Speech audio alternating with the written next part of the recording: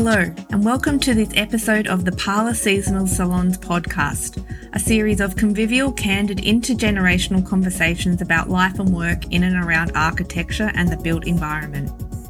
These sessions are recorded live at much-loved events around Australia, and we are delighted to share these generous, open conversations with you. Our conversationalists for this session are Jo Evans and Victoria Clarkson. Jo is a director at JP Design Studio, and Victoria at the time was a graduate of architecture at Grieve Gillette Anderson. The chat centres on the pleasures of participating in extracurricular activities and the connectedness this brings. Both speak passionately about how we can be far more powerful as a collective and the importance of prioritising collaboration for better design outcomes. This salon was recorded live on Ghana Country at the Adelaide Brickwork Studio in summer 2021.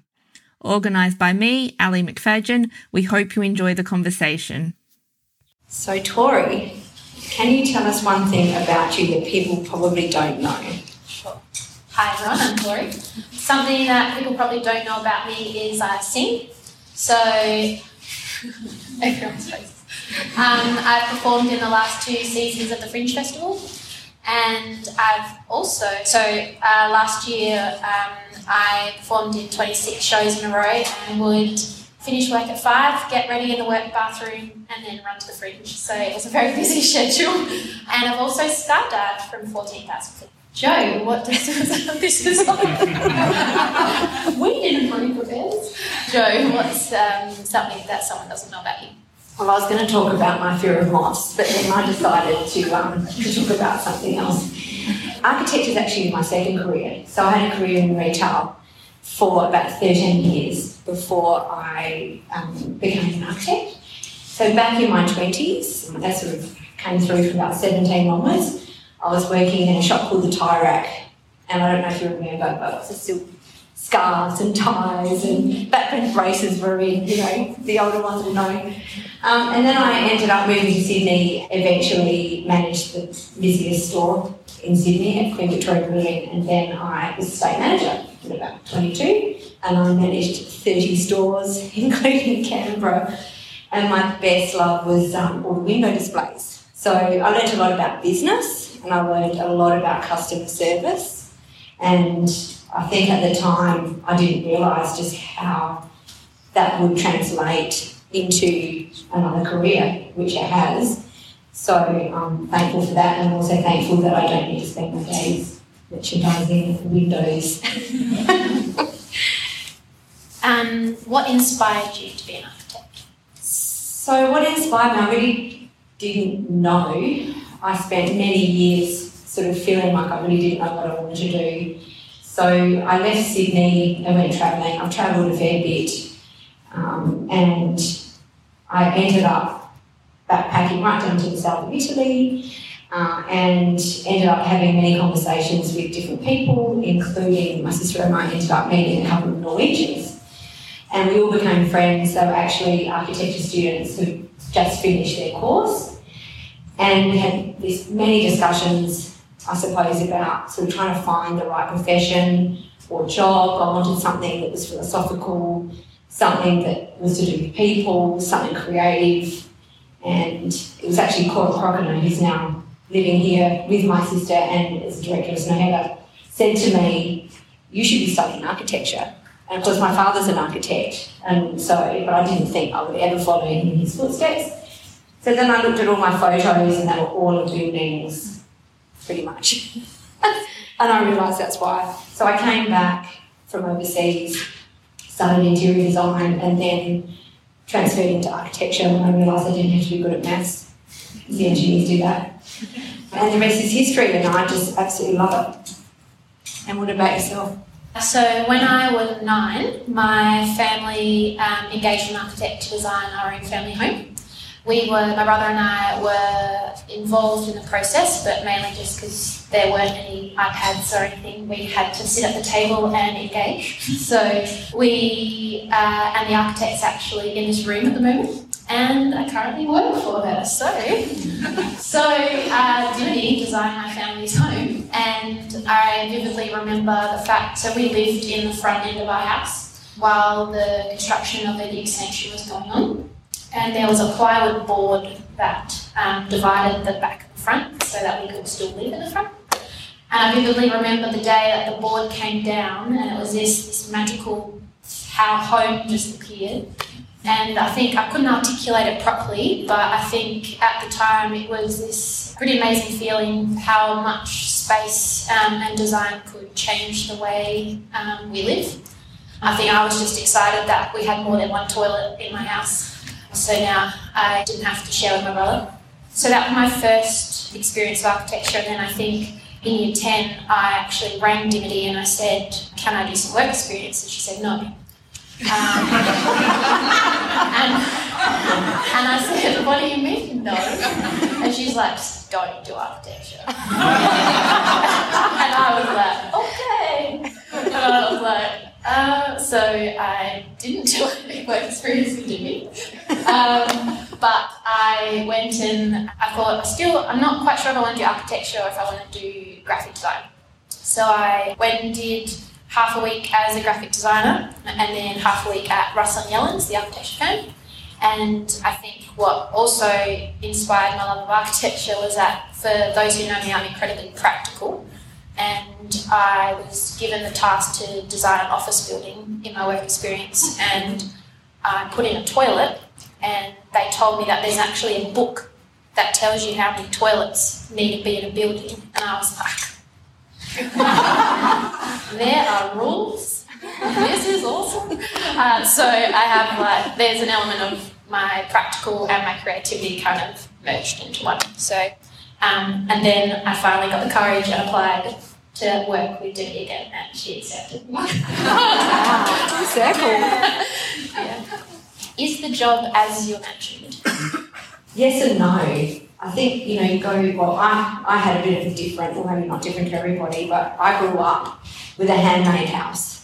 I grew up with a father that just made everything from the door frames to just absolutely everything. I thought that was totally normal. So my childhood was just playing in sort of curls and timber, So then you go to university and it's all theory, it's very serious, it's all about, and it is serious, the sort of the gravitas of what we do and how design can really, you can take it where you want it to go. I loved that. I loved the big picture ideas, the thinking about theories, the history of design, and then you come into the office, and of course you have to keep that close to your heart because you know that you can make a big difference. But I think what I've loved, keeping it positive, is that you can really take it anywhere. So even in a large office, a small office, whether you want to do residential or other sorts of projects, there's something for everybody. But what I think I didn't expect, which I really enjoy, is facilitating sort of clients and large groups of people, especially with public work and education and community work, which I love. It's a real joy to sort of use the way we think to help people understand the benefits. And then my favourite moment's always sort of when a building's finished or a space is finished, and then you can walk in with the client and it just takes their breath away. And that's what we do. You can't really explain it along the way. You can't design with a spreadsheet. I really enjoy that, and I think that's different to what I expected. I thought it would be a similar sort of job every day, but you can actually really take it wherever you like. And what about you? Is it similar to what you expected? I think, and as everyone is probably aware, I think when you're at uni, you often learn the first 10% of really what your job involves, the design process essentially, and then when you come out into the industry, it's a huge learning curve. If I could see myself 4 and a bit years ago when I was finishing uni, I think I definitely wouldn't see where I am today. I think I've been given amazing experiences at GGA that I don't think I would have seen myself there. I also think that, we've just been given great opportunities, and I think that's also we're kind of taught at uni that there's that design process, but I think I didn't really expect to fall in love so much with the client consultation process and the contract administration process and being on site a lot. I love that process and going through with that. which is probably my favourite side of things. And I think we've had some pretty incredible projects where we've had strong leadership from clients, builders and design team, and it's really shown what collaborative work can do. And I think at uni, I know we are in a collaborative environment within a studio, but I think you're kind of on an individual pathway to finishing uni. And I think even though I often if I'm working on like residential projects, there's only like 1 or 2 people on the project, but I think I really love the collaborative side of the office environment, and I think, we're very lucky to have that, especially in our office. It's really cool. Through your work with the SA Chapter Council, what motivated you to create the SA Creative Industries think tank? Yeah, it's a good question. And it's nice to sit on council with you as well, Tori, because it is a really good platform to collaborate even within industry. So when I joined as a councillor in the first session, there were various initiatives that we've had happening for a while to do with education and planning process and all sorts of things. But something kept coming up, not just in council, but I think for me in the industry, and that was this sense that there was a declining understanding and value for what we do. And I don't think we're alone with that. Coupled with that, I really was interested to see what could happen if we actually collaborated a lot more. Not just in SA, but beyond that. And we'd reached out, obviously, a few times to international practices, and they were so quick to welcome that offer and want to work together. And so we've been doing it internally as well at JPE and really sort of testing, what are the results? Because one thing is to sort of collaborate, but are you getting better results? So I think we're sort of starting to really show what those results were for me as well. And so I sort of turned around and said, well, I think something's missing here. I think we need to have some kind of collaborative project. So I went away and wrote a synopsis and sort of thought it through, and then I had to present back to the council.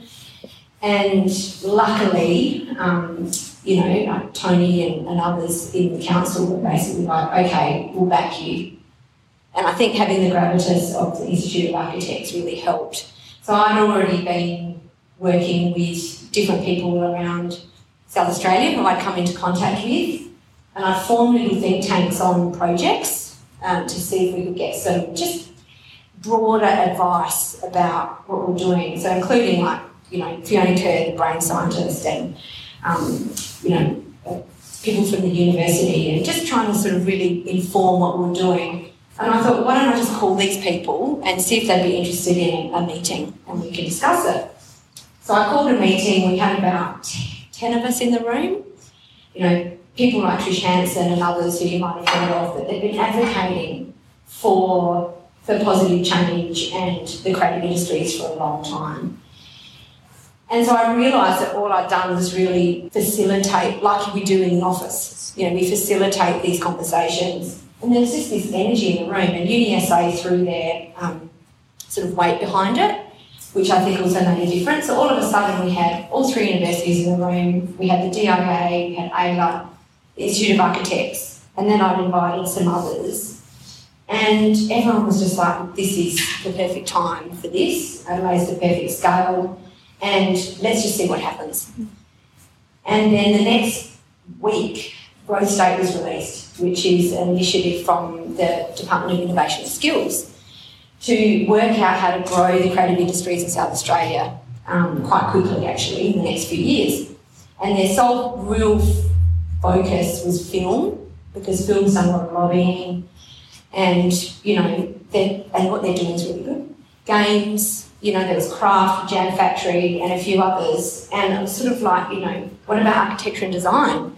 And I was like, gosh, you guys, you're fine, aren't you? You're sort of, you're there at DIP and you've got your government architect and you're all fine, and aren't you just guys about delivering projects? It's like, no, actually, we're part of the future, and so we really belong in this group. So we were the only strategy paper that was put forward as a collective, and then there were 16 others that were put in for Growth State. And then from there, they asked if we'd become the advisory to what they're doing now with Growth State. So it's just been a wild ride. So since then, I've got 35 people plus more wanting to be part of it. So I'm trying to work out how to sort of divide it up into activities and actions for the year. I think what I've realised is that I've just cracked open the door. And there's this huge opportunity, and we're much more powerful as a collective than we are individually. And I think I spent the last year just getting to know what we've already got here in South Australia, let alone what we can do next. So it's pretty exciting. So yeah, watch this space, I guess. And for you, leading voice of Imagine, what led you to that? For those of you who don't know what Imagine is the Emerging Architects and Graduates Network, which is a subsidiary of the Institute. So it's 15 years post-graduation. And so I became co-chair I've been co-chair for a year now, so it's a 2-year term. I struggled a lot, and to a lesser extent today, struggle with anxiety. I was supported heavily through university, through a core group of people. I treasured that support, and I think coming out of university, I've realised that through connectedness and through nurturing peers and nurturing each other, it has a big voice. So anyone that knows me knows that I love to talk, but I think listening is a pretty important thing too. So for me, being able to support Imagine, we have a pretty incredible 15 of us on our committee from varying different experiences. We've just got 5 new members this year, which is really exciting. If we can support each other, have a network that join together and provide a facility or a platform for people to have their emerging voices. And I think something that we're really aiming for in Chapter Council this year is looking at how we can integrate more emerging voices into different subsidiaries of different committees that are going on around South Australia, which I think is really important because often the emerging demographic can be overlooked as not having as much experience in the industry, whereas I think from the get-go we should also be considered as people that are an integral part of that conversation.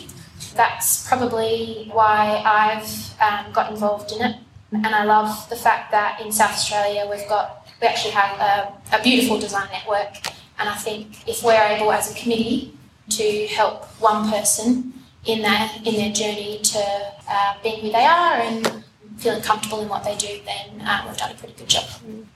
What is one piece of advice that you would offer to those who aspire to drive change? Yeah, well, I guess I'm a pretty high energy kind of person, so I just expect things to happen straight away. It's like, but what I've realised is that real change is a process of discovery, and so you can plant the seed, and you think you've got the right answer potentially, but you probably don't have the right answer initially. So it's about that process of discovery, and I think we as architects and designers work like that with our projects often, and we're sort of trained to think that way. And we do drive change in part and sometimes significantly in the projects that we do, but I do believe now that I'm working on the think tank, which has really been another whole dimension for me, you realise that it's okay for it to take time. It's okay for something to build something up that's not going to be relying on 1 or 2 people. Like it really has to be something that's almost like a movement or a belief or something that people can take and have ownership of, and they discover, and maybe the right answer you never get to, but it's actually how you get there. Yeah. So I think that's what I've realised. And what advice would you give? Mine's very similar to yours. I think change is not always like revolutionary, it's the evolutionary process of it. I always think that in order to try and assist in making change, you need to have the right people on the bus.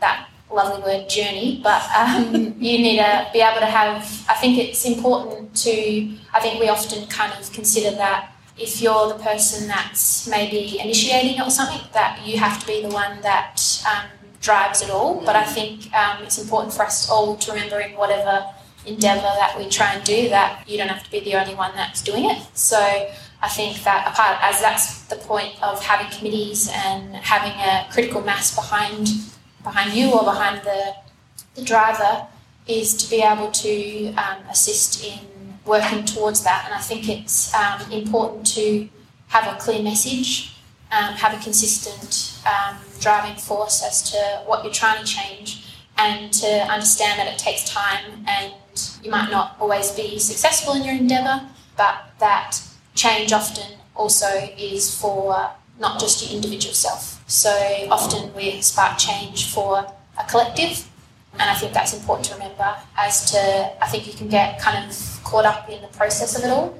So I think it's important to remember why you're doing it. Often when it's hard, you kind of just want to pack in the bag sometimes and wonder why you're doing it. But I think to remember what change you're trying to make. Okay, one more question.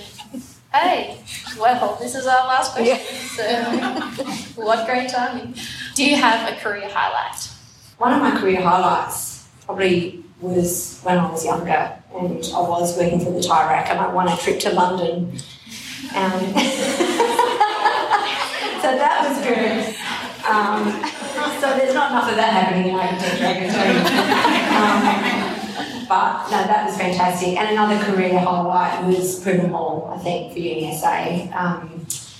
Bringing Snehetta from Norway here for their first project in Australia, and collaborating with Jam Factory, their first design commission as a lead design principal team, and that's changed the course of Jam Factory.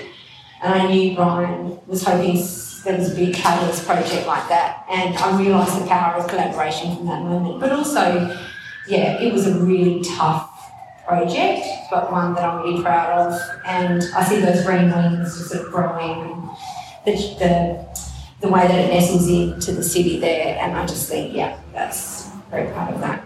What about yourself?